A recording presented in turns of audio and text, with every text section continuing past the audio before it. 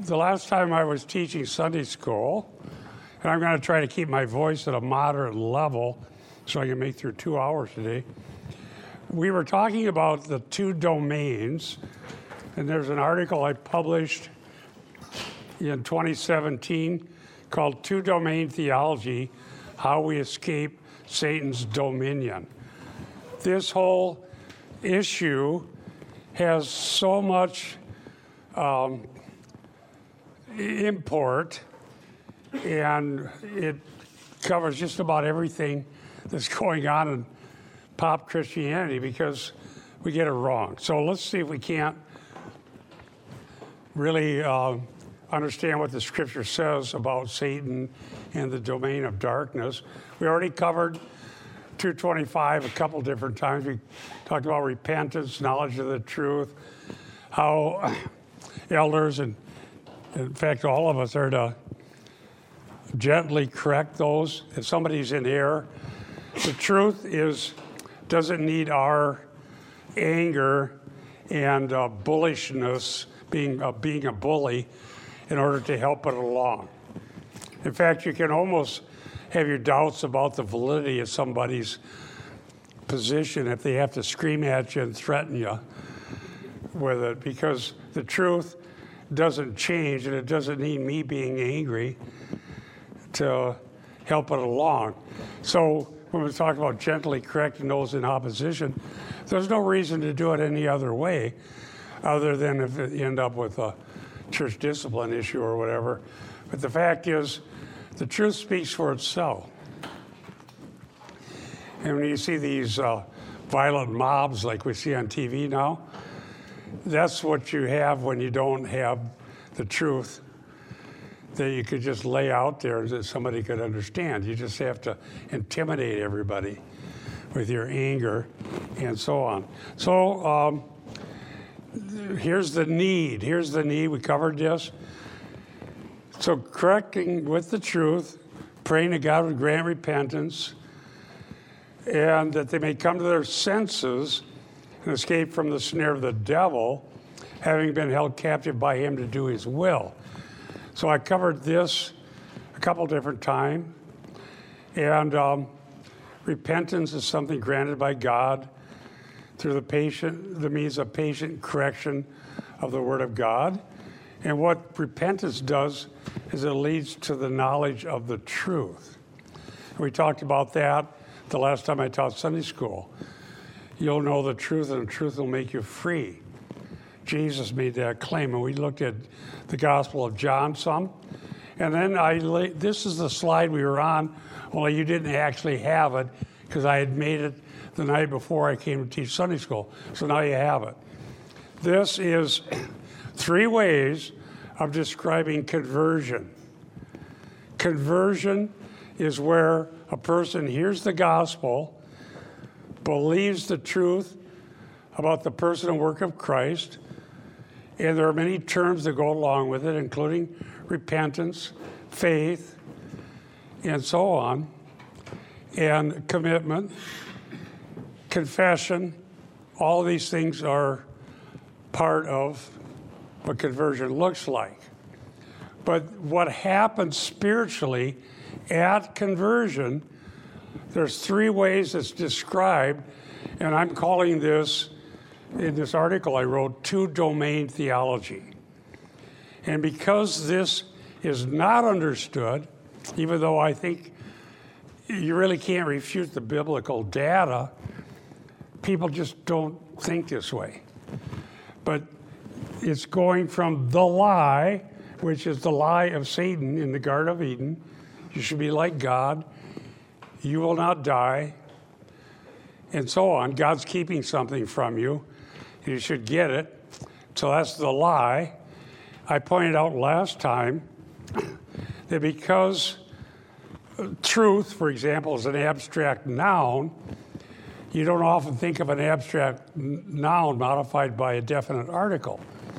But in the case of the lie and the truth, in some of these key passages, both of them have the definite article. And the reason for the definite article, again, I'm reviewing what I taught before, is that This isn't just anything that's incorrect versus anything that's accurate. It's two different messages. The lie is the message of the evil one, and it was spoken by the serpent in the Garden of Eden.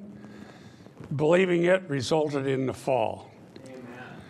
The truth is the message of God of messianic salvation, and Jesus claimed to be the truth.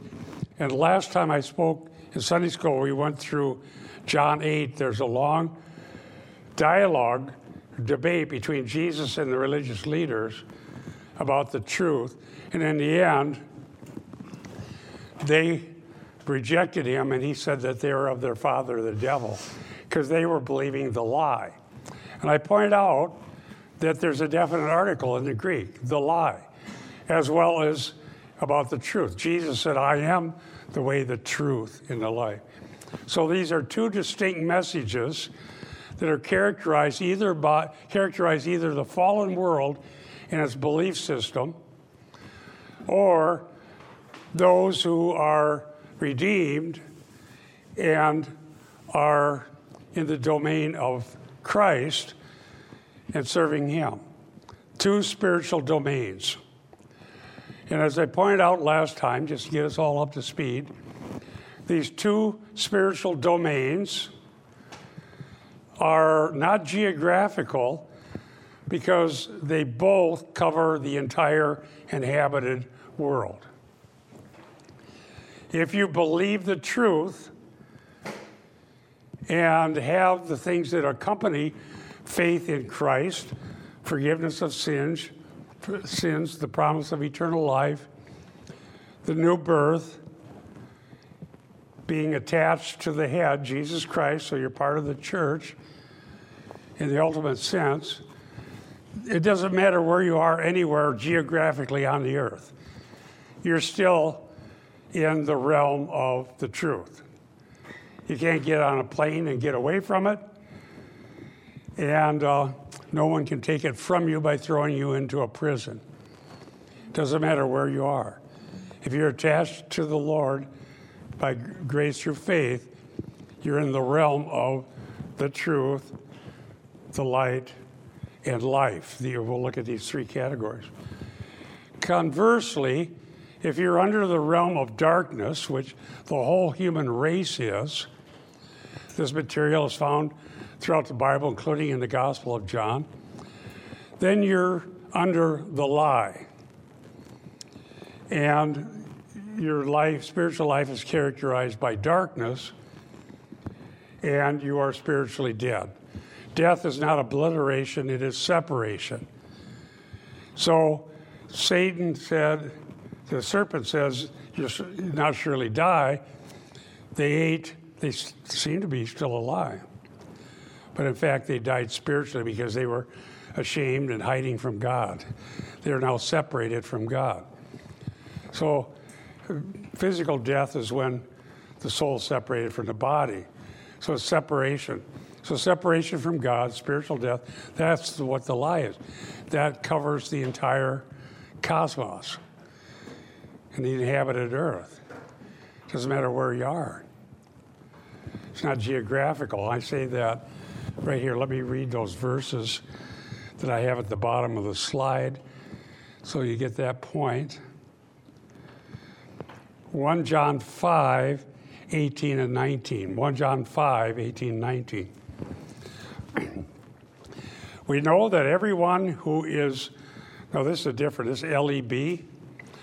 Everyone who is fathered by God does not sin, but the one fathered by God, he protects him, and the evil one does not touch him. We know, in verse 19, that we are from God, and the whole world lies in the power of the evil one. Another way to say this, and your versions will be different. This is that Lexham English Bible. Another way to say this is that light and darkness, truth and error, and death and life and so on are relational. They're not technological. the big lie that I see during the years I've been writing all these articles is there's a continual search for technological solutions to a spiritual problem. Now, technology, in the way I'm using it, does not mean necessarily electronic or computers or robotics or whatever, although that certainly falls into the category. But technology is where you're taking knowledge of processes, being able to repeat those processes in order to get the outcome you're looking for. And I long ago pointed out that most of the inner healing, the psycho-spiritual theories that have come into the church are not relational, they're technological. This must have happened, therefore you're getting this outcome, and this is how we're going to fix it by doing this process. But the human soul and mind and heart is so complex that technology can't touch it. And I've said that many times. It's found in Jeremiah 17. The heart is desperately wicked. Who can know it? The possible causes, if you want to think about cause and effects, and my original background was a farmer, living on a farm, and then after that, engineering, so I kind of think this way. When it comes to the human soul, the complexities are so great that it's impossible to fully understand cause and effect. And it's never going to be done, because the Bible says, who can know it? The heart is evil. I, the Lord, he says, know the heart. Only God can change us from the inside out. And so that's why we're looking to things that are revealed. The promises of God, the hope that we have, the body of Christ being attached to the head, the love of God that he pours out in our heart, our care for one another, the things that are good and enhance the well-being of Christians are basic things provided by God, not technology to somehow engineer the human psyche to become something better or different. They all fail, by the way. And I've seen that over the 50 years I've been doing ministry, failure after failure. So this is relational, not technological. And it's the whole world. So wherever you are in the world, you're either under the lie or under the truth. It's not geographical. Saw an interesting proof of that this last week. This Brandon Kimber, is that it? Kimber, yeah, Brandon sent me a video. He had shot a bunch of video of me. I'm not in that particular one. But he's doing documentary on the New Apostolic Reformation. Well, they did a documentary where they filmed these things happening and then talked to people that understand what the problems are or people that support them. So there's a new technology that's popular, and I know that it is because I saw the videos of the people promoting it. And it's called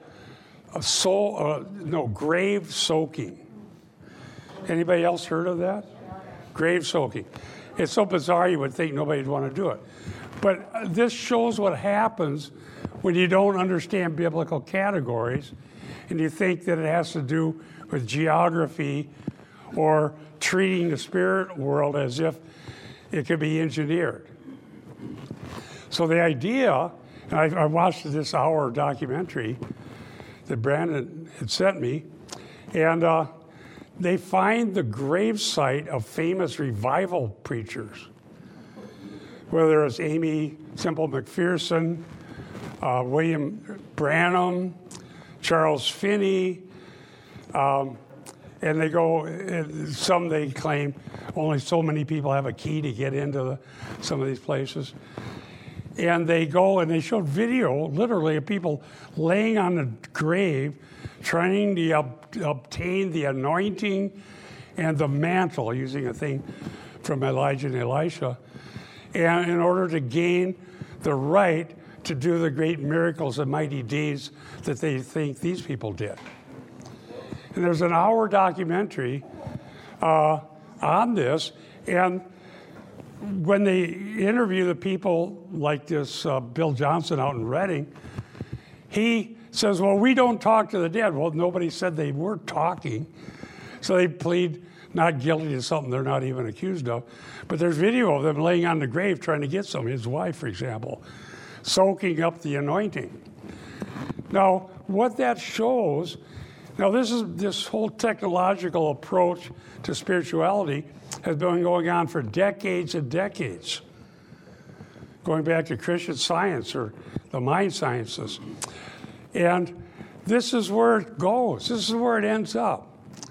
Because they don't believe any of these promises. They don't believe that if you come to Christ and are forgiven of your sins and are born of God, that you're transferred from the kingdom of darkness into the kingdom of his beloved Son. That you are attached to the head, Jesus Christ, and part of the body. That you're redeemed. That your sins are forgiven. That you're now part of his kingdom, whatever your life may look like. As long as you have the relationship with God, God is changing you. They believe there's some secret that you can find, and if you find it, you can do miracles greater than what were done in the Bible, which is their goal. So in this vain attempt to gain some special anointing, which there is no special anointing there, we all are anointed, and there is the anointed one, Jesus Christ. They go to geography. If you get to the right gravesite, you get it there. No, to us, we look at it as bizarre, but there's people who believe that. They believe that big time. And they'll go to those meetings and go to long distances because they think they got to get to the right place to find what they need. Yes. So, and I can't remember his name right now, but the one who started the Jesus movement, what's his? Yes. So the actor who played him in the movie went and did the grave soaking on his grave. Yeah. Yeah, okay. Absolutely. They think there's something there. Now, what I am giving you from the scripture is the alternative. It's if you have a relationship with God through Jesus Christ, you're not lacking something because you don't go to a big enough church meeting, or you don't live in the right country, or you don't have the right house, or you don't go to the right graveyard. It's not geographical, it's relational. And the relationship transcends geography. Not that geography isn't important, but that will be during the millennium when Christ reigns from Jerusalem. Yeah, I was just going to say that's a satanic practice. That's called necromancy or something you're talking to the dead. That's satanic. They're denying that they do that. They don't talk. They just lay there and soak up the anointing. That's what they say. I saw Bill Johnson say, no, we don't talk to the dead. But somebody does. That's that Greg Boyd. He talks about discussions he had with his dead grandmother. I debated him. By the way, Greg Boyd, go ahead. I believe they get it from when they were burying that person quickly in the Old Testament, and he fell on the bones of Elijah. Yeah, the proof text is out of the Old Testament, the Elijah, Elisha, the mantle. Well, it's when in the Old Testament, somebody gets buried very quickly and ends up falling on the bones of Elisha, and that's their proof. Yes, that's what they're soaking that. Okay, well, here's the difference. Number one, they're under a different covenant back then, and number two, that scripture is telling us something about the importance of Elijah and Elisha, and we have no such thing under the new covenant.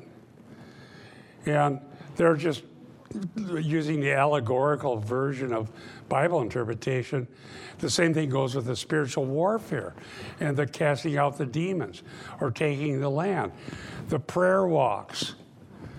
It's the same air, assuming that the issue is geography rather than a relationship.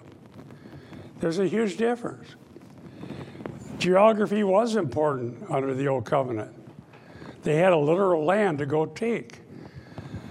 But the gospel is Jerusalem, Judea, Samaria to the uttermost parts of the world. Geography is not going to keep you from God, and it's not going to get you closer to God. Because the whole world lies under the power of the evil one. But you are of God. Why? Because of a relationship. You can be on the same block with a bunch of Satanists, and you're still under the authority of God. Yes, Brother Ron.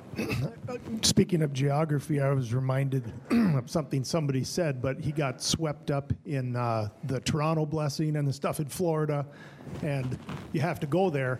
Well, yeah. He said, I remember, you can't possibly expect to have an encounter with God sitting at home in your lazy boy. You've got to go where he's working. And we hear that all the time. Yeah. Join God wherever he's working. Because he can't be working with you. Yes, you're exactly right. Todd Bentley is a big one to promote that sort of thing. And he's promoting God is going to come down in a mighty way in wherever he's having his meeting. This mythology is endemic to pietistic religion in America. And it isn't just Pentecostal charismatic. Finney was one of the graves they were going to.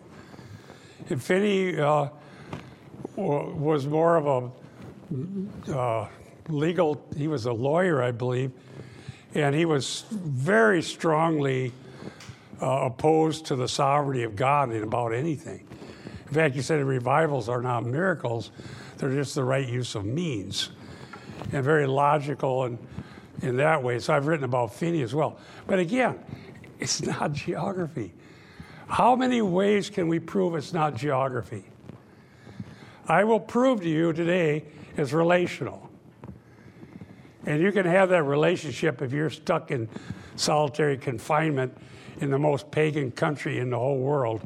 If you turn to Christ, your heart is redeemed and cleansed, and you're part of the kingdom of God. And nobody can take it away. Let's look at these verses then. I'll quickly cover the ones we already did. Oh boy, I did that wrong. There we go. Now I got to get into my, there we go. We did the John one, just quickly, if you're new. John 8:44, you are of your father the devil, and you want to do the desires of your father. That one was a murderer from the beginning. It does not stand in the truth because truth is not in him. Whenever he speaks the lie, there's that definite article, which is a literal translation. He speaks from his own nature, for he is the liar and the father of lies. And so I talked about that last time. The truth and the lie are the two grand messages that exist on planet Earth. The truth, the lie. The truth is the gospel of Jesus Christ. The lie is the lie of Satan. You can be like God. You can sin and not die. And both are throughout the entire globe, throughout all the cultures, throughout all the places, they're there. Unless you have a place where the gospel has never been heard, then all they know is the lie. Yes. Something that's taking traction now is with technology is AI Jesus. And they are... Artificial intelligence Jesus? Correct. So they take the lie, and you need somebody to insert this information for the AI. So now people, they're actually holding church services where AI Jesus is TV'd in to all these locations, and people believe that this is the word of Jesus. But so he's sympathetic. AI Jesus is that like this thing, he gets us? Well, similar, I would say, but he's sympathetic to homosexuality. He's sympathetic to LGBTQ, alphabet mafia. So all the things that the truth is, AI Jesus, when he's speaking, he's incorporating the lie and spewing it out, so that people who are hearing it, because they're not reading their Bibles for what it says, they're believing what AI Jesus says. Okay, well, the Word of God is sharper than any two-edged sword. The truth is powerful. We'll preach the truth right from the Bible. When Jesus preached the truth to his religious competitors and critics in John 8, they ended up parting ways. And Jesus said, "You're of your father, the devil." So he wasn't trying to make them feel good about their condition. But do you see the first one here? We did it last time. Every person who comes to Christ, ultimately, if you are born of God, you've gone from the lie to the truth. You can't believe the truth and believe the lie. Amen. And to find the lie, you just go back and read Genesis 2 and 3, where it shows up. I have a video, I think I told you, of a pastor who in a Presbyterian church, she calls herself a pastrix, who literally says, actually, God lied, Satan told the truth. Yes, we're going to try to do a podcast on that. I was talking to my son-in-law about it. He's the one that found that little clip of the church service, explaining that Satan told the truth, the serpent told the truth, that God lied. That's what they're saying. Dear ones, you can hear just about anything. You got to be equipped. You got to know the truth. Okay? Yes, Linda.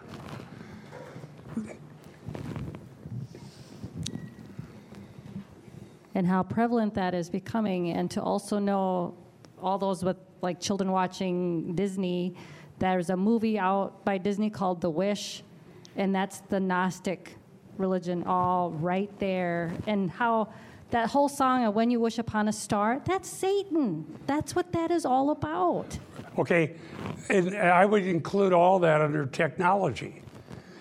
See, when you think of technology, you think about your car having speed control or something. It's basically like that. No, technology, ultimately, there's nothing wrong with physical technology in the world we live in. That's the realm God designed us to be in. Spiritual technology is trying to manipulate the cosmos to get the desired outcome. And that's what the occult is, secret knowledge. So, lie to the truth. I'm saying the content is the gospel. The difference between the two is belief and then ultimate relational. It's not geographical. You don't need to be able to get a plane ticket to go somewhere to find the truth. It's the whole world lies under the power of the evil one, but the people that believe the truth are transferred out of the domain of darkness. So that's our next category. Now we've made progress. We're going to go to category 2, same issue, not geographical. From darkness to light. Let me read some texts that explain that. Darkness to light. John 3, 19 through 21. And this is the judgment, that the light has come into the world, and people love darkness rather than light because their deeds were evil. John 3:19. John 3:20. For everyone who practices evil hates the light, has not come to the light, lest his deeds be exposed. Verse 21. But the one who practices the truth comes to the light in order that his deeds may be revealed, that they are done in God. That's from the Lexham English Bible, John 3, 19 through 21. So there again, conversion, faith in Christ, is characterized as darkness, from darkness to light. John 12:46. Jesus said, I have come as a light into the world in order that everyone who believes in me will not remain in darkness. This is not geographical. This is anywhere in the world. The light can flood the jail cell of sin. Chains fall off, and freedom comes to prisoners. Freedom for prisoners, Jesus announced. Doesn't matter where you are, but you need to believe the truth and hear the truth.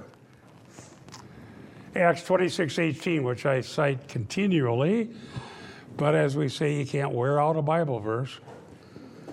Acts 26:18.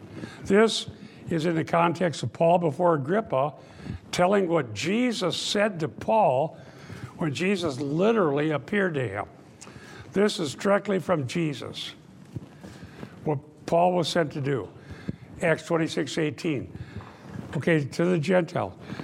To open their eyes so that they may turn, the Greek word epistrepo, synonymous with repent, turn from darkness to light, from the power of Satan to God, so that they receive forgiveness of sins and a share, which is the word for lot, which means a portion or an inheritance, among those who are sanctified by faith in me. That verse right there says it. That's what you need to know, Acts 26:18. None of that is dependent on a grave site, a prayer walk, $84 million worth of jets to bring your false message around the world. It depends on the gospel, wherever you may be.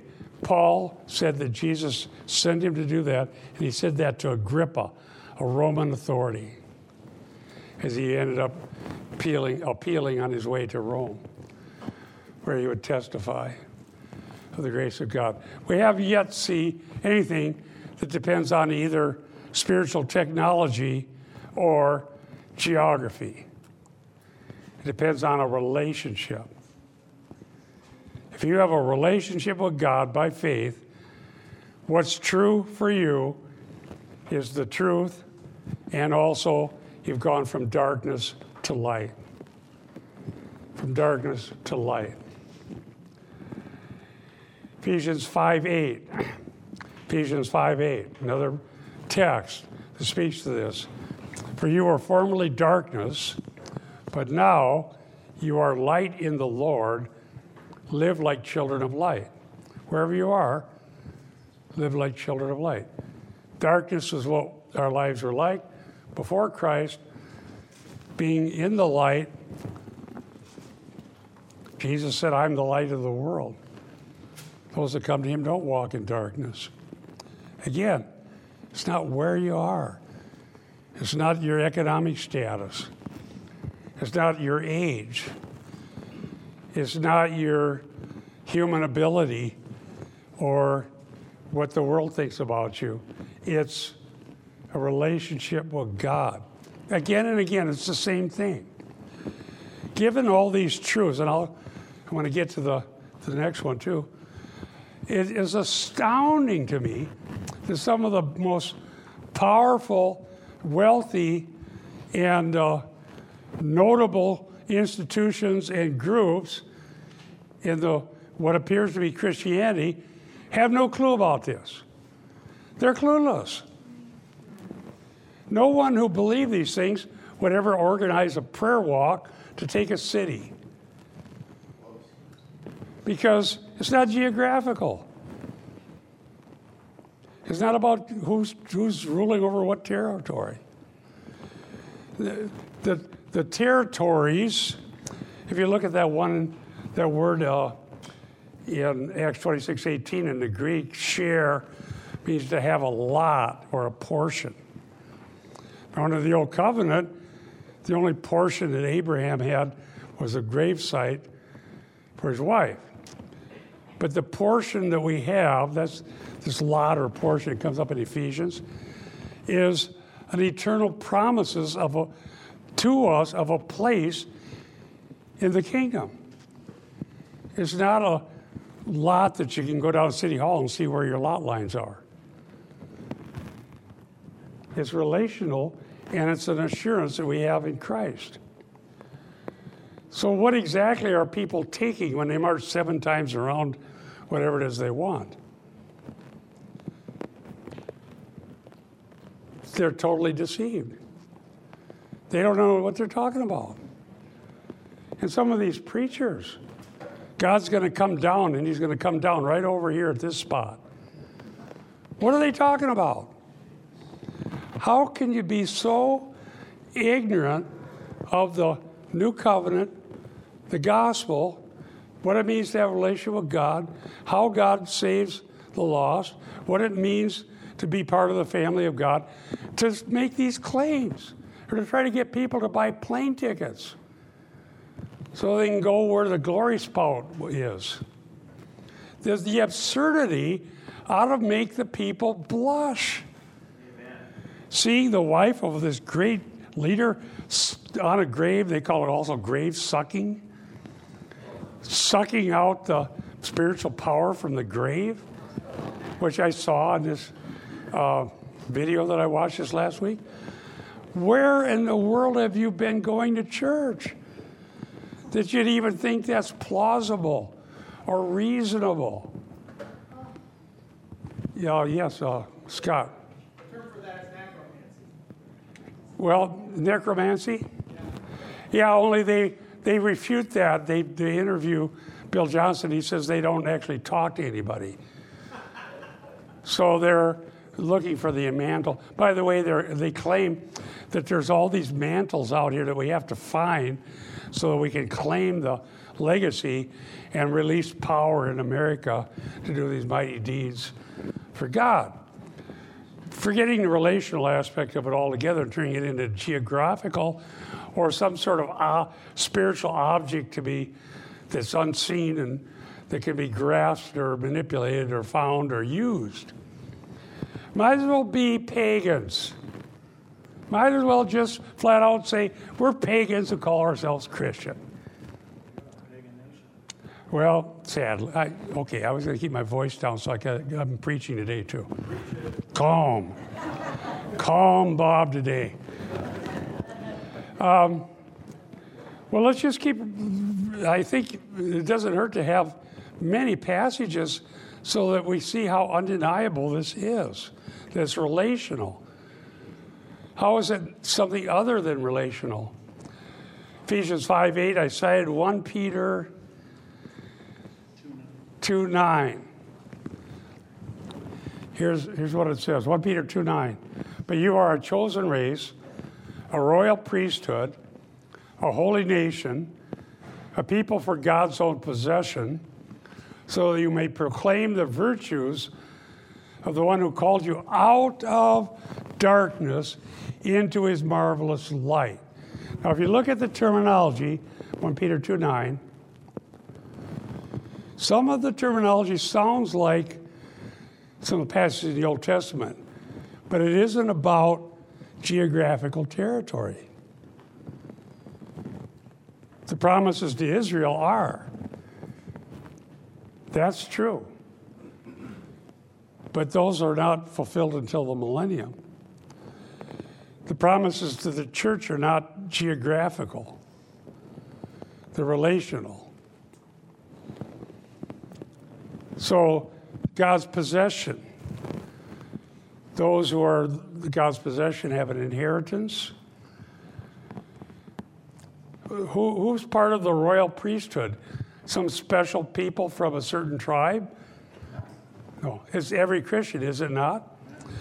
Every Christian, meaning not everyone who goes to church, but everyone who's truly redeemed by the blood of the Lamb. Amen. And that's the doctrine of the priesthood of every believer, which also says that every believer, people watch the claims of these grandiose so-called people of power that have millions of dollars they spend on their ads or TV or whatever they're doing. And they think, oh, if I could just get that guy to respond to me, then I'd have an answer. Then something would happen to me, for me, that's good. But every Christian is part of God's possession. And every Christian, that is, those who are attached to the head, not everybody goes to a church called Christian, is a priest to God. Every Christian has access to the throne of grace. And God is not going to say, I won't hear you pray to me because you're not an important person. Why don't you go get Benny Hinn to do it? I guess I'm dating myself. Bill Johnson or Todd Bentley. Yes, go ahead, Paula. Hold on, you got to use the mic. In the evangelical church, there are so many people who truly believe all the facts about Jesus, but they don't have a living relationship with him. They've never seen their own sin, so they've never been humbled. They never come into a relationship. How do you move a person from mental assent to relationship? Good question. The way you move from mental assent to relationship is preaching the whole counsel of God, including preach Christ. And that includes why we need him, to avert God's wrath against sin. The uniqueness of Christ, the virgin birth, all those things about Christ, but most importantly, the blood atonement. The work of Christ where he shed his blood to pay the penalty for sin. Keep preaching the gospel. And sometimes it's up. Remember earlier when we were in 2 Timothy 2, gently correcting those who are in opposition, if perhaps God grants repentance leading to the knowledge of the truth. Don't divert yourself from the facts. Gently bring the truth to bear, because who knows when the light will go on. I remember when it did for my daughter, because she was trying. Thank you for your prayers. She's slowly recovering, but Jessica's had a stroke. But it's a real tedious process, the recovery. But I'll never forget, she called me. I'd been contending with everyone about the sovereignty of God and salvation and so on. And finally, one time, we finally got a cell phone sometime after the year 2000. And phone rings, and she was sitting there crying. She'd been driving, pulled over. She said, it's true. What's true? What you said. God does it. I know it's true. God converted her right there. She had heard all from a youth, and she became a different Jessica. And it's relational, and God does the work. It's not joining something or raising your hand or signing a card or going to a meeting or going to the right geographical location. It's faith in God and his messianic promises. As it said in John 12:46, I've come as a light into the world in order that everyone who believes in me will not remain in darkness. Let's not be fooled by all of these geographical and technological claims. Push that right out of your head.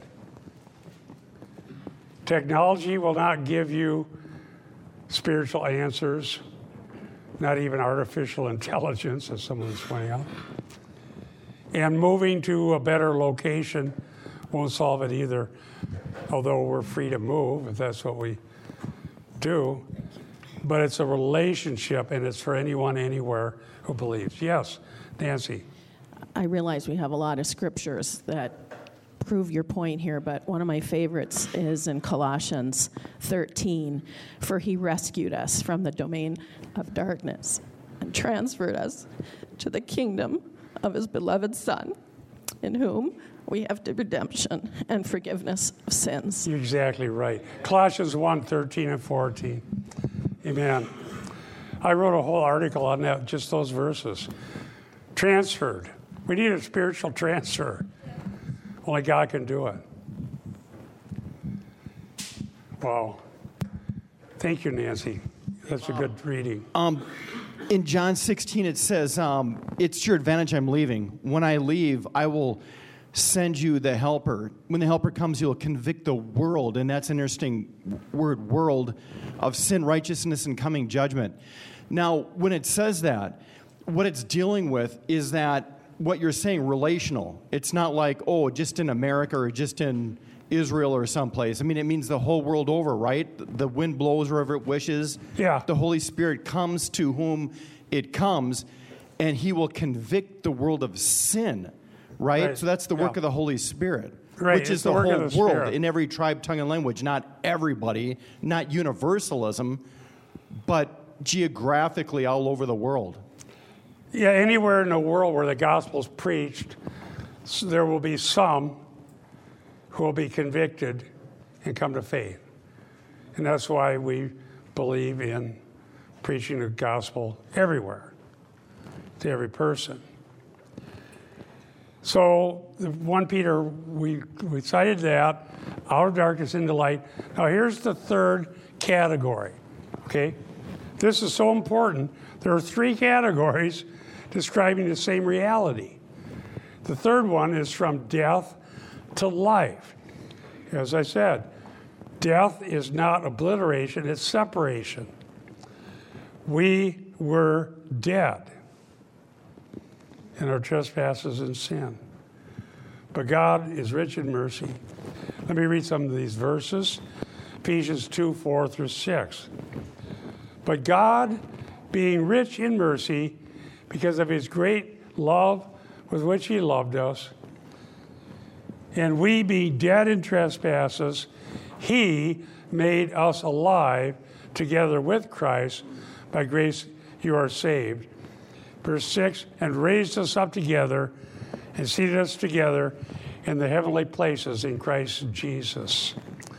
Ephesians 2, 4 through 6. Dear ones, this heavenly places in Christ is not a dream, a revelation, a seance, a calling down anything. It is a relationship that's true for every Christian. The throne of grace is there for us. This shows us the deity of Christ. He has divine attributes. How could an ordinary human being, if millions of people are praying simultaneously all around the world, how could an ordinary person comprehend those prayers, much less answer any of them? That proves that the Mary of Roman Catholicism is not the Mary of the Bible. The Mary of the Bible is a sinner saved by grace. The Mary of Roman Catholicism is some sort of a goddess-type figure who somehow hears millions of prayers. The absurdity of that ought to be shocking to anyone slavishly sitting under Roman Catholic teaching and not even paying attention to the obvious implications of their error. Mary can't hear millions and millions of prayers. To do so, she'd have to be deity. We believe in the Trinity, not the Trinity plus Mary. So there's so much of this, by the way, comes from Rome, the geographical, taking territory for Christ, claiming you're going to subjugate people using human armies to force them to be under Christ. I mean, it's just the wickedness is stunning. But it's considered rude to even point it out. But I don't mind. I'll point it out anyhow. Because it's true. Because some people will escape from that bondage. But this says that he seated us together with Christ. When you're seated together with Christ, if indeed you're born of God, you don't need another mediator. There's one mediator between man and God, the man Christ Jesus. He hears us. He cares for us. He's not a respecter of persons. He's not going to listen to the prayers of some wealthy, mighty person and ignore the prayers of some poor saint. He hears all of us. And he has the omnipotence to answer, the omniscience to hear, and the love to care. That's our Lord. What a sad thing that all this stuff is going on to confuse almost everybody. If the truth were known, the Bible were studied and understood, no one would fall for it. They wouldn't give money to buy something for the kingdom. The kingdom doesn't need stuff. What's being added to the kingdom are persons. And so on. So beware, but at the same time be kind and loving. Romans 5:17.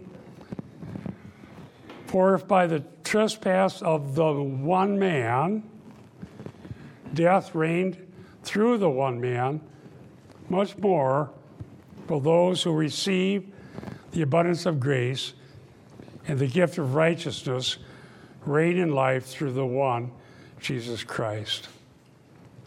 The trespass of the one man was Adam. The act of righteousness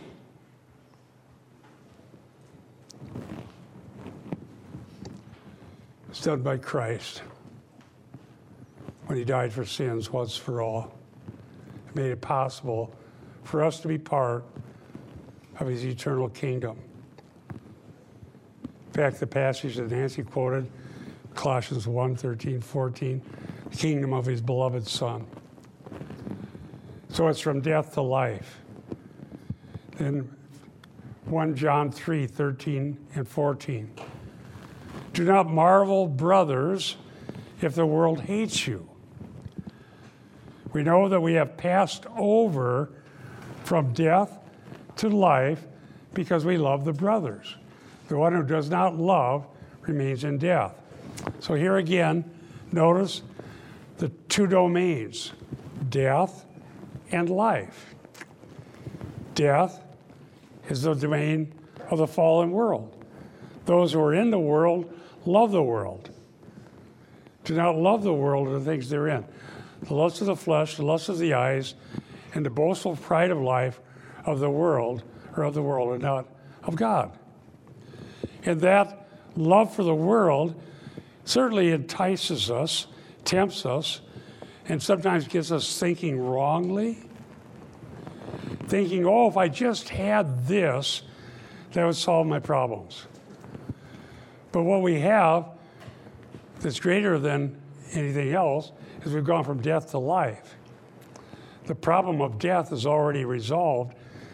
It won't be fully actualized until the resurrection. But to be absent from the body is to be present with the Lord. Now, one more thing here. And that is, I notice I have John 5:24, so let me cite that.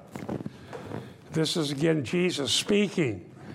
Truly, truly, I say to you, the one who hears my word and believes the one who sent me has eternal life and does not come into judgment, but has passed from death into life.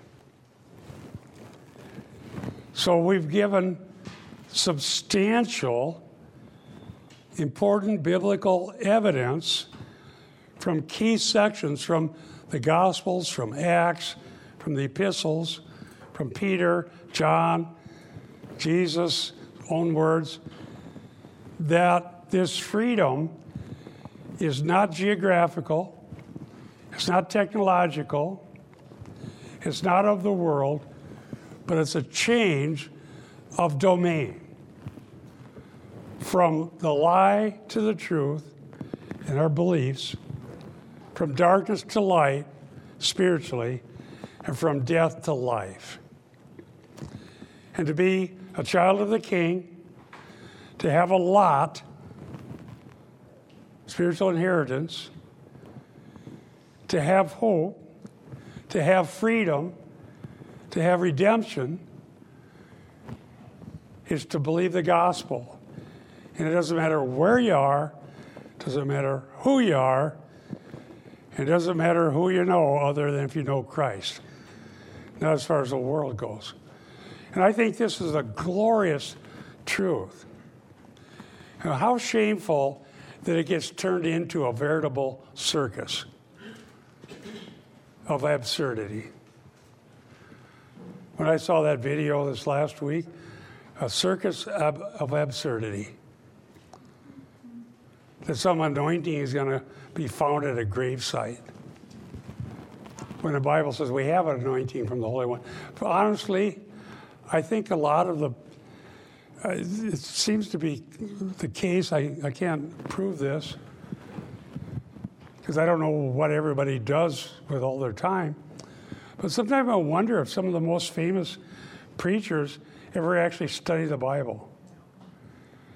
I wonder. I don't know if they do. I'm getting this article written on the Great Commission, and I think the people writing about it, I wonder if they ever read Matthew. I don't know.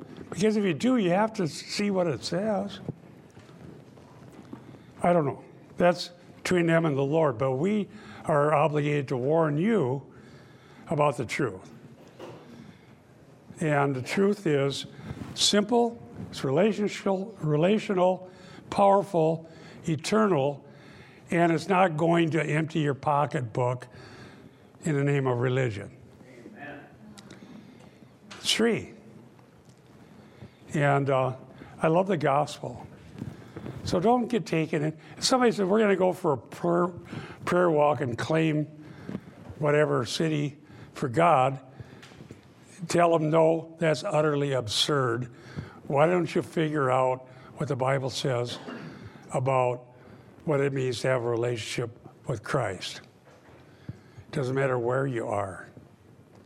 The whole world lies under the power of the evil one. But yet God is in charge providentially and draws out the boundaries and so on. So any further questions? We got like a minute here. Yes, Brother Brian. When you ask the question, do some of these pastors or preachers, have they even read the book of Matthew?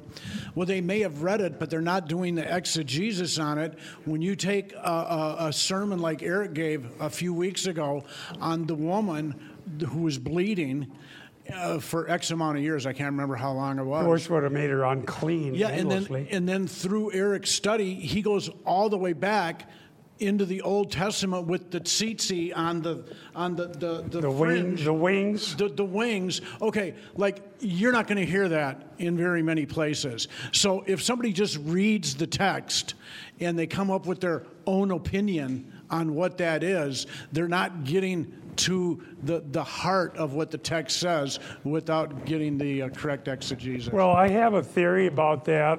I'm not claiming to be an anthropologist or sociologist. But in looking at, I have studied church history a lot. I think the problem is the institutions. I wrote a thing about that maybe next week. I may talk about some of this. Institutions, the institutional church doesn't reward copious amount of times doing biblical exegesis. That's considered of the realm of the professionals that write the commentaries. But I think that that's rather a shame, to tell you the truth. I thank God that in the two places where I got education in His Providence, there were people saying, do the study. Don't be embarrassed. Do your study, know the text, and whatever text you're preaching on. In a Pentecostal Bible college, I was told this, because they were reacting against William Branham stuff. When it's your turn to preach a section, they said, you study that text, learn the Greek, study the text, know the material. So if a visiting professor who's written commentaries happens to land in your church, that Sunday, you know the text as well as anybody who might ever get there. And I was told that when I'm 21 years old. I thought, good idea. That's your job. Preach the word. And so I hope people are getting inspired to do that. People that would, whether it's in a Bible study or wherever, do the study, read the text, understand the text, and then some of these ideas. And I thank God that you love the truth, because when we hear about grave sucking, it's absurd, right? Well, it seems absurd because of studying the Bible and realizing that just isn't how things go. Now today, Eric called me last night, was unable to be here. He was going to do Sunday school, so I did. So pray for Eric. I'm going to be preaching 1 Corinthians today again. And let's pray as we head upstairs. Thank you, Lord, for your goodness and kindness and mercy. Thank you for the glorious privilege of studying together and encouraging one another in our mutual salvation. Pray for Eric that he be returned to health. And we thank you for the opportunity to be together. In Jesus' name, amen.